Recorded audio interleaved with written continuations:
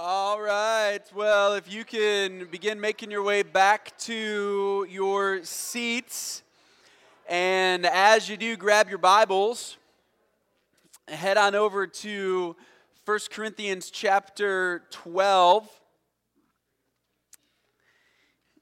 If you've been tracking with us, you know that we're in the book of 1 Corinthians right now, and that we have been taking the year 2019 to work ourselves through this book, and we now find ourselves in chapter 12, and chapters 12, 13, and 14 are three chapters in this letter that deal with spiritual gifts and what should take place in the church, how the church is to think about them, how we are not to think about them in some sense, and just what are we to do with spiritual gifts. And so we are slowly making our way through these three chapters at a much slower pace than we have done the other sections of this book. But that is in part because I want us to try to have some clarity along the way. Because existing within the church, both in America and perhaps around the world, there's a lot of disagreement about what spiritual gifts are, what they are not, what we're to do with them, how we're to think about them. And so we're trying to work through some of those details along the way. And this morning, our text will be verses 8 to 11, and we're just going to seek to begin to give definition now to each of the gifts. I've done so almost casually for a gift or two along the way over the last 3-4 weeks.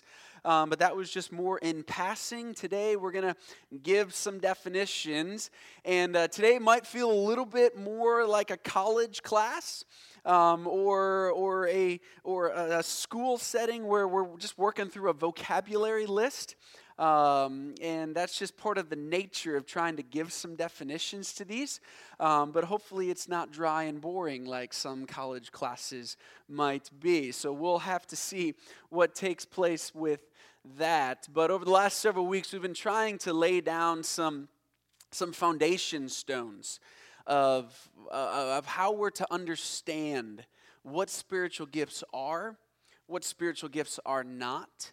Are they for today? Are they not for today? How do we as the church today understand and interact and relate to this instruction that Paul gives here? He gives similar instruction in Romans 12. He writes about spiritual gifts in Ephesians 4. Peter talks about them in his first epistle. And so how do we make sense of all of this? So let's just recap briefly these foundation stones. The very first week, the foundation stone that we laid first was the fact that spiritual gifts are not signs and wonders. Those are both things. They're just not the same thing. Signs and wonders was something the Lord did through the apostles and 3 other men for a very, very specific reason. And signs and wonders were used to authenticate the message of the gospel and the messenger. And God bore witness, Hebrews 2:4, to the gospel in part through signs and wonders, but that was limited to a group of people. Those were the apostles and Philip, Barnabas, and Stephen. Signs and wonders are not spiritual gifts. Spiritual gifts are not signs and wonders. We just need to be careful with our language and our terminology in using the right terms to describe the right things. And so that's part of what we needed to focus on, that first foundation stone. Secondly, we looked at that the purpose of spiritual gifts are given for disciple making or for the building up of the body. The word building is a word that Paul uses throughout the letter of 1 Corinthians a lot.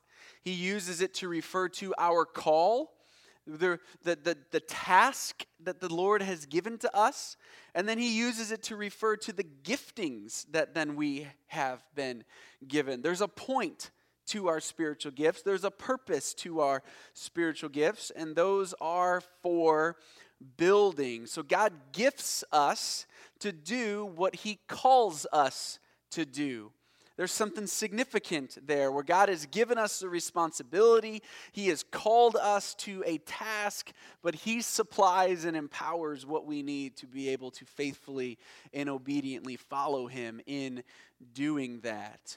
Jesus used the word making disciples in Matthew 28. Those are the same big ideas. So as we have tried to clarify our mission as a church to glorify God by being disciple-making disciples, that's this idea of building. And we believe that God has given every one of us believers gifts to build and serve the body of Christ. You at least have one gift. You may have more than one gift. Nobody has all the gifts. And God chooses who gets what gift, what the place of service those gifts are used in, and what the results are as the gifts are used. Week 3, the third foundation stone we tried to lay down was just this question of how do we discern and determine who we should follow? And Paul acknowledges that there's some question to that, and he writes about it in verse 3 of chapter 12, speaking of the differences of those who are filled with the Spirit, who are indwelt by the Spirit, and who speak from the Spirit, and those who don't. And there exists, even today in the church perhaps, but certainly through the world, there exists counterfeits. There exists what Jesus would call false apostles and false prophets. Paul refers to them in 2 Corinthians as well as false apostles. We need to be careful who we follow. We need to be careful what books we read. We need to be careful whose influence we place ourselves under. It's not just enough to see somebody operating perhaps with miracles or casting out demons or prophesying. It's not just enough if they're a good speaker or they've got charisma. It's not just enough for those things to be true. There needs to be an acknowledgement and a submission to God's word. We tried to walk through some of just even the ways that I try to evaluate who's worth following and not. And that was that third foundation stone. Last week we then looked at, as we began to inch our way even closer to defining the gifts, the variety that exists in the gifts that the Lord gives to the church, and how in that variety there is sovereignty. There's sovereignty over the variety, where the different gifts that exist and the different individuals who have been given different gifts have been given those gifts because they're the gifts the Lord wants you to have. There's sovereignty over that. There's unity within the gifts, that none of the gifts are to ever be in competition to one another. But then there's purpose amid the gifts. Again, a reminder that these gifts are given for the building up of the body. You have not been given a gift for you. You've been given a gift for someone else, and we've been reminded of that in verses 4 to 7 as well. We'll see that again. Those big ideas emerge back into the text this morning in verses 8 to 11. So here's what we're going to try to do. I'm going to pray here shortly, and we're going to begin looking at this list of gifts, and we're going to define some terms along the way. And as we do, we're going to try to make sense of what the gifts are. I'm going to try to work real hard at not just telling you what the gifts are not. In some ways, it's a little easier to say what the gifts are not than what they are, and that's in part because when the Apostle Paul writes this letter and he leads off with, to some have been given an utterance of wisdom, he doesn't go on to say, and this is what that gift is. He just says it's an utterance of wisdom, and the implication there is that the Corinthians knew what he was talking about, and we've got some work to do perhaps to figure out what he was talking about. And so what he writes in the letter of 1 Corinthians is incredibly helpful. What he writes elsewhere is incredibly helpful. What the rest of the scriptures contain is incredibly helpful, but in some ways it's easier to identify what the gifts aren't than what they are. But we're going to try to work real hard at trying to identify what they are along the way. And so I just want to ask you if you would do me a favor this morning, and that would be write down questions that you have. Write down things that perhaps are not clear or perhaps are confusing, because I'm very aware of the fact that some of the definitions that I will give are not definitions that perhaps you've heard before.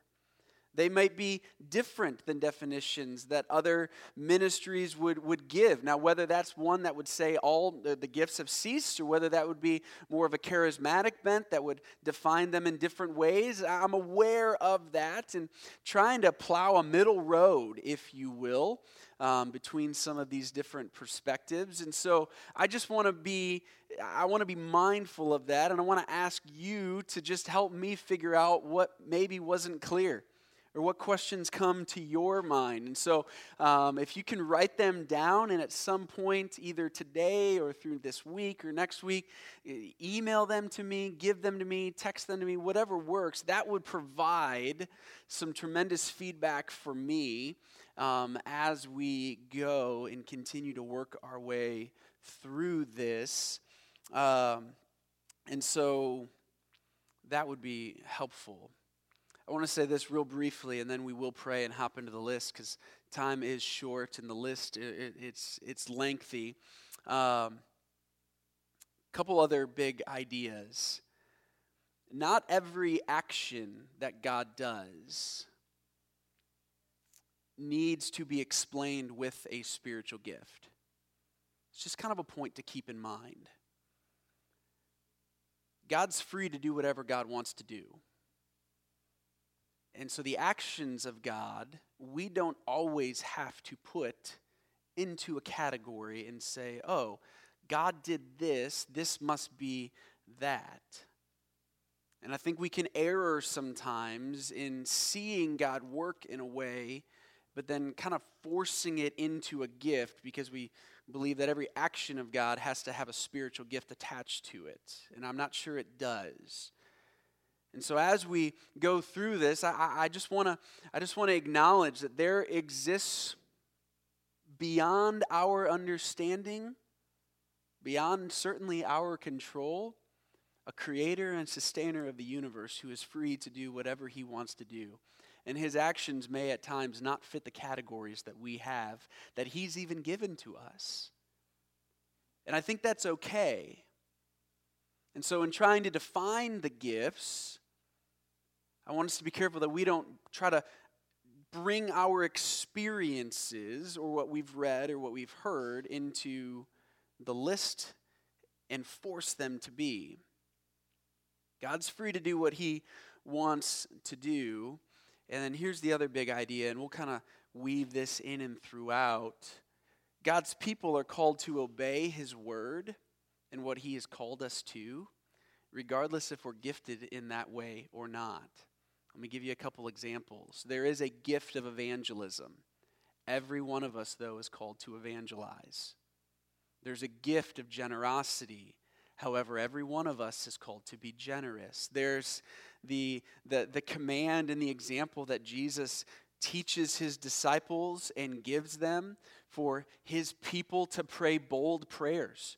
I think every one of us is called to pray boldly for God to do what we can't and more than we can ask and imagine. But there are some gifted for healing and miracles, and we'll define those and walk through those. And so what I mean by that guardrail is that just because it may not be your gift doesn't mean you still don't have to be obedient.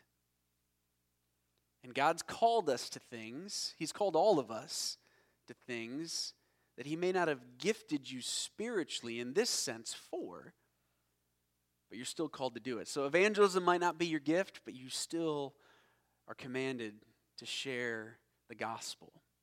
And some are gifted to do so, and God works through them in ways that he doesn't work through me. But it doesn't mean I'm off the hook when it comes to evangelism.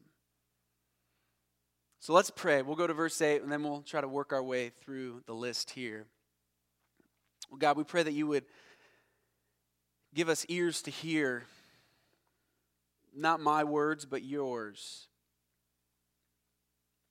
God, we pray that you'd give clarity, that as we seek to define these gifts, that you would help us to see and understand. God, we want to follow you well. We want to not go beyond what you've said in your word.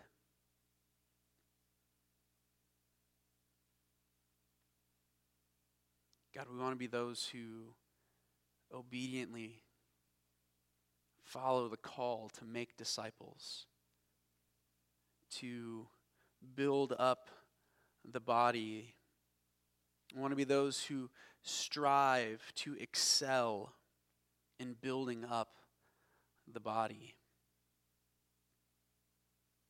God, help us to see how you gift those in your body for that purpose, and perhaps even maybe how you have gifted us. And we pray this in Jesus' name. Amen. Well, let's go to verse 8. Let's just read 8 to 11 here together, and we'll make some general observations that's going to sound a lot like last Sunday's sermon, and then we're going to hop in and start defining some terms. Paul writes, "For to one is given through the Spirit the utterance of wisdom, and to another the utterance of knowledge according to the same Spirit. To another faith by the same Spirit. To another gifts of healing by the one Spirit. To another the working of miracles. To another prophecy. To another the ability to distinguish between spirits. To another various kinds of tongues. To another the interpretation of tongues. All these are empowered by one and the same Spirit, who apportions to each one individually as he wills." I think in these verses, if we just generally make some observations, we again see sovereignty, unity, and purpose emerge in the list given. And Paul is reinforcing what he wrote in verses 4 to 7 with the words he chooses to write with in verses 8 to 11. And so there is the word in verse 8, given. It's the same word he uses in verse 7. It's written in the same form. It's a passive. So God's doing something to you. God's doing something to me. God is giving. We're not looking. We're not working. We're not trying to unlock. We don't need to release. God is giving. And he is given to his people gifts. God's at work. There is sovereignty over the gifts. But there is unity within the gifts, and they are all supernatural. That is a huge point that we need to just keep reminding ourselves, because I don't think it's one the church has done a great job reminding us of historically, because often we have a tendency to put the gifts in a supernatural category over here and a natural category over here. And we think of maybe the guy who's gifted, or the lady who's gifted to study God's word and write commentaries explaining what God has written in his word, as having perhaps the gift of knowledge, but that feels a little bit more natural than perhaps healings or miracles, which might look a little bit more spectacular, or the word we've been using, have a little bit more flair.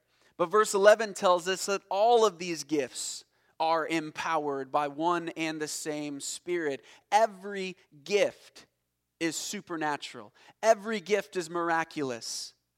We have to resist the temptation to divide them into natural and supernatural categories. They are all supernatural, and there is unity among them. And so as Paul writes in verses 8 to 11, he uses the word same a lot. He uses the word Spirit a lot. He uses the word one a lot. He uses the word another a lot. And the point exists to just reinforce and reaffirm there is no distinction between the gifts as it relates to their unity. There is distinction in the gifts as it relates to what they are, perhaps where they're used and the results that come of their use, but it is not that some people have a little bit more spirit than the other people because some gifts are more spectacular or have a little bit more flair than others. All these gifts are empowered by one and the same Spirit who apportions or distributes as He wills. So let's think through the first gift then, the utterance of wisdom. It's those gifted with the ability to practically apply biblical knowledge. You might say that they put the cookies on the bottom shelf and they help other believers and even perhaps those they may witness to understand how to obey God. Paul uses the word wisdom 17 different times in 1 Corinthians and does so to often contrast wisdom of the world with what is godly wisdom. Now here's another one of those instances where you may not have the gift of the utterance of wisdom, but you're called to be wise as God defines wisdom. And so there exists a wisdom in the world which will run contrary to the wisdom of God. Paul has written about that frequently in chapters 1 to 4. There are some, though, gifted with the utterance of wisdom. That word utterance is a word that just refers to communication. It's the Greek word logos. It's the word used to describe Jesus. In the beginning was the Word, and the Word was with God, and the Word was God. That word was the word, or is the word logos. It's a way to refer to Jesus. It's a way to refer to communication. It is God revealing and speaking. And so you might have heard this gift referred to at times as a word of wisdom, or the next one, a word of knowledge. It just refers to communication. It could be written, it could be verbal, it could be whatever. I mean, certainly as communication forms further develop in our culture, it might look a little different today than it did back in and when Paul wrote this, but it's the idea of those being gifted with the ability to practically apply biblical knowledge. We're all called to be wise. We're all called to practically apply the Scriptures, but some are gifted by the Holy Spirit to do so. And they help us unpack and understand. This is one of the gifts, and I want to give you a caution here, that sometimes God will call us to follow Him in faith by ways that might even appear unwise to us. And it's a place to remind ourselves that God's wisdom is not our wisdom. But those gifted to practically apply biblical knowledge, closely related to that is the utterance of knowledge then. A word of knowledge you might have heard. And I believe this gift is those gifted in learning and studying the Scriptures. It's the ability supernaturally to comprehend or intellectually grasp something. Perhaps it is those men and women that write commentaries and teach Bible courses. They're just gifted to do so. But we're all called to learn the Scriptures. We're all called to seek to understand the Scriptures. There are some, however, that are gifted for it. This is not, in my opinion, the divine ability to know details about some other person. As I said last week, this is not you being able to read somebody else's mail. I think this gift is limited in its scope and focus to learning and studying the Scriptures. And one of the foundation pieces of, I think, all of the gifts is that they go back to God's Word and they exist, all of them, underneath the sovereignty of God. I plan to give you a caution for each of the gifts. I gave you one for wisdom, that God might call us at times to do things that seem unwise, and He asks us to step out in faith. The gift or the caution for knowledge would just be not everything's knowable. And this quite frankly, is the essence of faith. It's a conviction of things unseen, that which is hoped for. Not everything is knowable. Second point of caution there is that if we're not careful, Paul makes it very clear that knowledge itself without love can lead to arrogance. And so there may be an aspect of this gift that can even lead towards arrogance and pride. But knowledge within the context of love is and does build up the body. It's something that we're all called to do. It's something that some are gifted for. The next three gifts are faith, gifts of healings, and workings of miracles. And the only way for us to rightly understand these gifts, and quite frankly every gift, but in particular these gifts, is to do so reminding ourselves that they exist underneath the sovereignty of God. They exist according to His will. He distributes them according to His will. He empowers them according to His will. He chooses where these gifts will be used according to His will. And He gives people these gifts according to His will. That's everything we've been looking at over the last 2 weeks together. And so let's try to bring some definition. Faith, I believe it's those gifted to trust God and remind God's people to never forget who He is, nor what He has promised. You might say it's an unquestioning belief in God's power to aid His people. I think people that have the gift of faith, one of their favorite expressions is, "but God." And you sit down and you talk with them and you perhaps lay out what might look to be a very difficult circumstance or a difficult diagnosis or a wayward child that you're not sure if they'll ever return or whatever the details are, and it looks bleak. And they're there to say, "but God."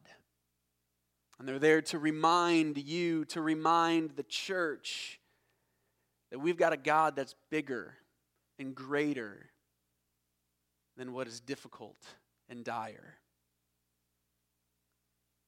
Quite frankly, these people are a tremendous gift to me personally, because this is not my gift. I need these people in my life. We need these people in our church. But when I hear these people talk, I find myself going, "but wait." And they say, "but God," and I want to say, "but wait." It's part of the reason why I need these people in my life, to remind me to take my eyes off of what's in front of me and put my eyes up, to focus on God and perhaps not the circumstances. Caution for those of you that may have this gift: in your desire to not limit God and what He can do, be careful to not simply say that God is going to act in the same ways as He has in the past. I think those with this gift often will cite Hebrews 13:8 to say Jesus Christ is the same yesterday, today, and forever. And that verse is absolutely true. But I believe that verse is far more about the character of Jesus than the specific actions of Jesus. So let's remind ourselves the character of God, not perhaps what I might refer to as the empty promises, that because God did something in the past, He's going to do it that same way here now. And the actions and ministry of Jesus today are different than they were before He came to earth. They're different than they were when He walked on the earth. So to just simply say the actions of Jesus are the same yesterday, today, and forever, I think over-applies that text. Hebrews 13:8 is about the character of Jesus. It's that we can trust Him in and through whatever we face today because of who He is. And so rather than specifically looking at the actions that God has done in the past and declaring that He will do the same things again, I think this gift would rightly focus on the character of God, that his character and who he is will not change and does not change, even though his specific actions may. And so let's just be careful there. I mean, let's just give you an example. I mean, God told Gideon to get a bunch of guys with trumpets and surround a camp and blow them and shout. If we're not careful, I think we can err at times thinking, well, that's what we're missing. If we would just get trumpets and surround something and begin shouting, that's the secret. I think we need to be a little bit more careful. I think in some ways we can look at God's past actions and go, even in the midst of the bleakest moments, when humanly speaking, it appears that there is no way for God's people to come out on top, God is still faithful and will act. And we are called to obey. Those gifted with the gift of faith are those gifted to trust and remind God, or God's people, of who God is, to never forget who he is and what he's promised. The next one, gifts of healings, those gifted by the Holy Spirit to heal. What's on the screen in that heading is a little different than maybe in what's in your Bible. The word gift and the word healing is both a plural. Same thing's true for working of miracles. So this is literally gifts of healings. The next one is literally workings of miracles. There's a double plural that exists there, and I think that's significant because I think it is an indication to us that there's no one particular way that healing will come about, and there's no one particular way that God will heal. And so we have had these moments here in our church, and they have been recent, where people have come and they've asked the elders to pray for them and to anoint them with oil and to ask God to do the miraculous. And we are glad to do it, and we will boldly do it as you come and ask us to do so. But we're going to pray for 3 specific things in those moments with you. The first thing that we're going to pray for is just that God would give you the grace of instant healing. That there would be a grace, which is that word gift, that you'd be free from whatever it is that is ailing you. But we're also going to pray that God might bring healing grace to you through medicine. And we're going to encourage you to do everything you can down a medical road, to use the wisdom of doctors and nurses and medical professionals to try to find out what it is that might be the cause, perhaps what is the cure. We're also going to pray that God might give you sustaining grace through the trial, if that's what he chooses to do. And I think God, primarily speaking, will heal in one of those 3 ways. I've said it before over the last couple weeks. I'll say it again. I do not believe healing is guaranteed this side of heaven. And I would encourage you to be very cautious of anybody who would make such a guarantee. God does heal instantly. He does heal miraculously. He does cause the miraculous to happen. We should boldly pray that he would. But there's no guarantee that he will. Sometimes he heals through medicine. Sometimes he heals through sustaining you in the midst of the trial. And it's sustaining grace that he gives you. When Tobin was having his heart surgery, we were praying like crazy, as many of you were, and people all over the place were. But he was having heart surgery.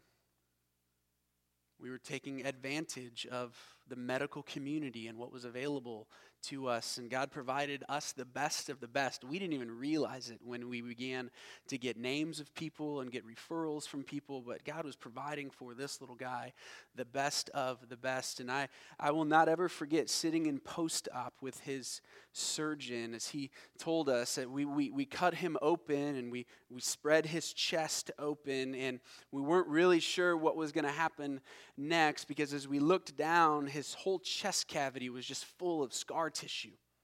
We didn't think we were actually going to be able to get after it and do the surgery and work on his heart. And then he said, you know what? It just magically, he didn't say magically, he just said it just all dissolved. And it just all went away. And it was just clear. And we were able to do what we needed to do. And his surgery was about half the time they told us it was going to be. Let's boldly pray for God to do what only God can do. But let's not give guarantees that God will do it. Because if God hadn't done that, he's still good. He's still who he is. He didn't take a nap that day if that wasn't what he did. But he chose to do it, and praise God he did.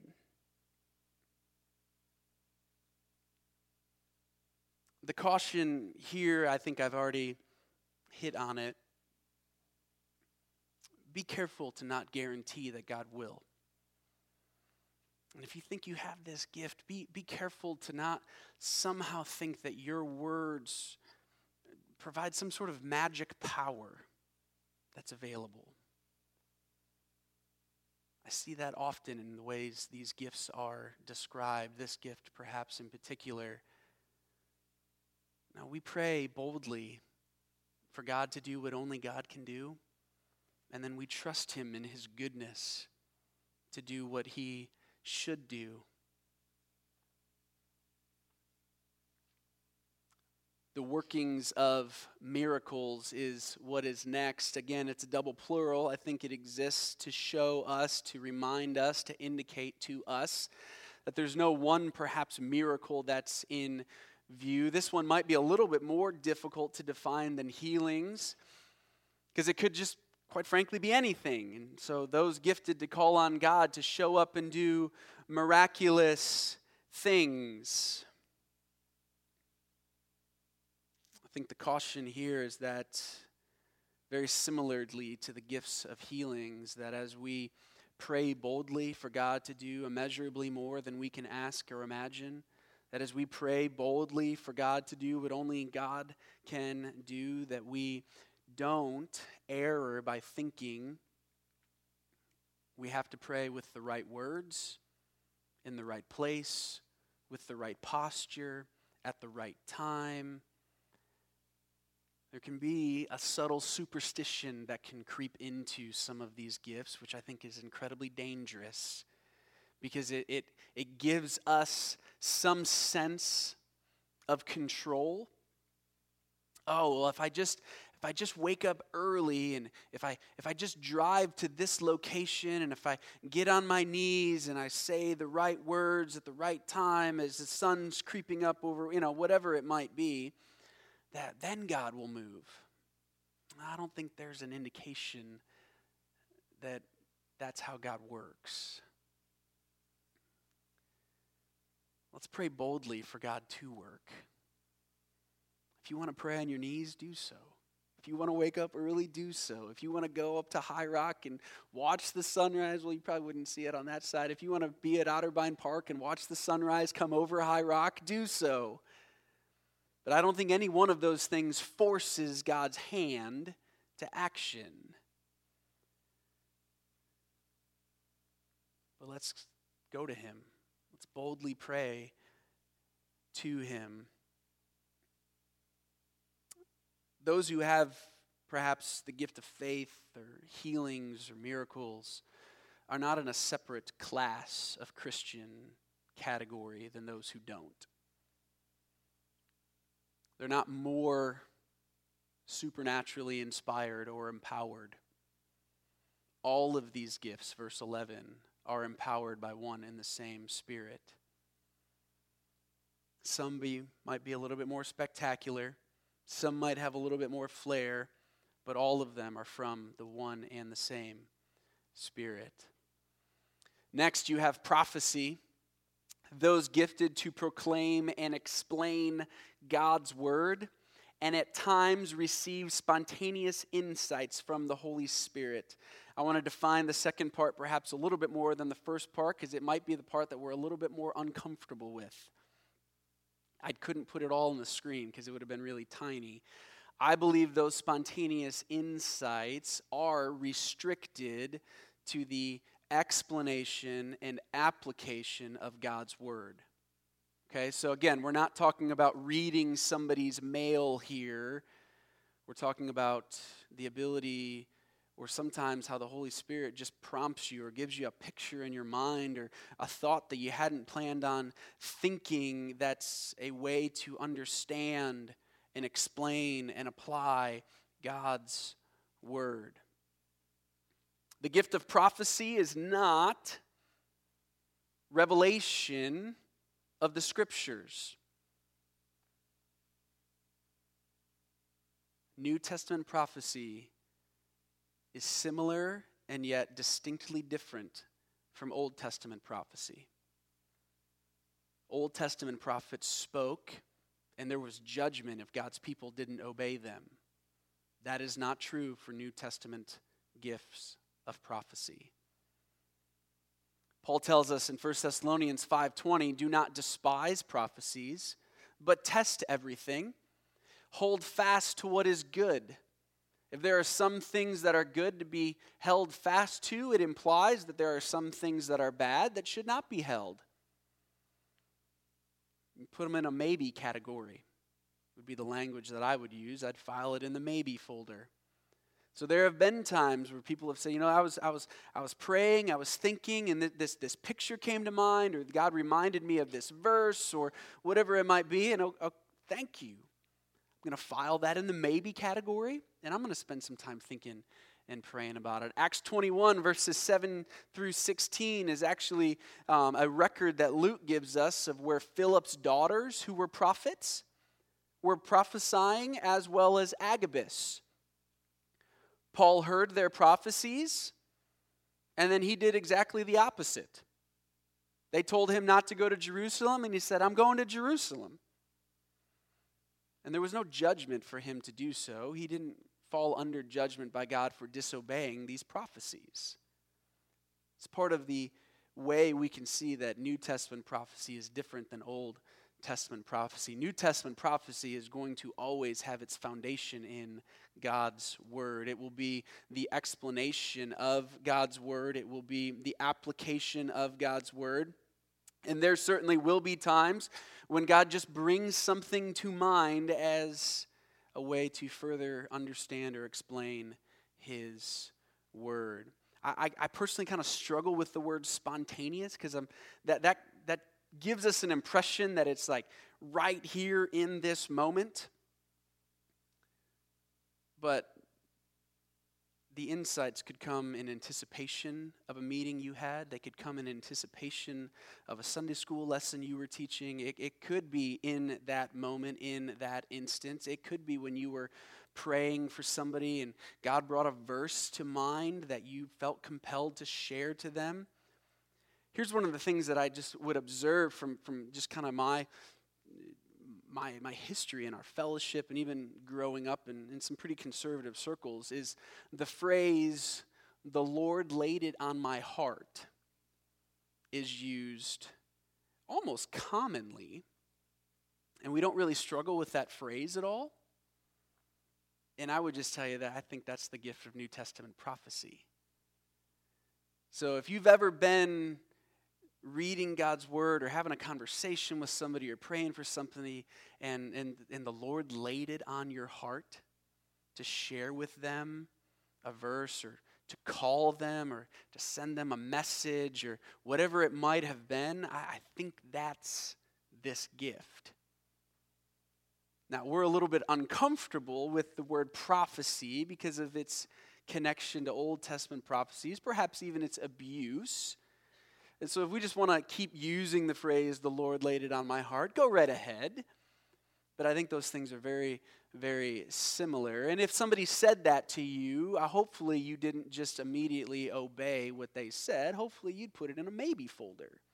Thank you. I'll spend some time thinking and praying about that. Lastly, we're not actually going to do tongues this morning. We'll wait till we get to chapter 14, and we'll spend about 4 weeks there trying to unpack and understand what he says in chapter 14. But the last gift this morning is those gifted to distinguish and evaluate between false spirits and the Holy Spirit, between what is true and what is false. We at times will call this the gift of discernment. But as written here, it's the gift of being able to distinguish between spirits. Those who have this gift are the ones that often see theological error before others. They're the ones that might feel like they're the village idiot in some sense, because they're the ones saying no. They're the ones saying danger. They're the ones saying don't go down that road. Perhaps why everybody else is saying this is the latest and greatest and wonderful. If you have this gift, the caution that I would give you would be to work hard at finding ways to balance your gift from the Spirit with the fruit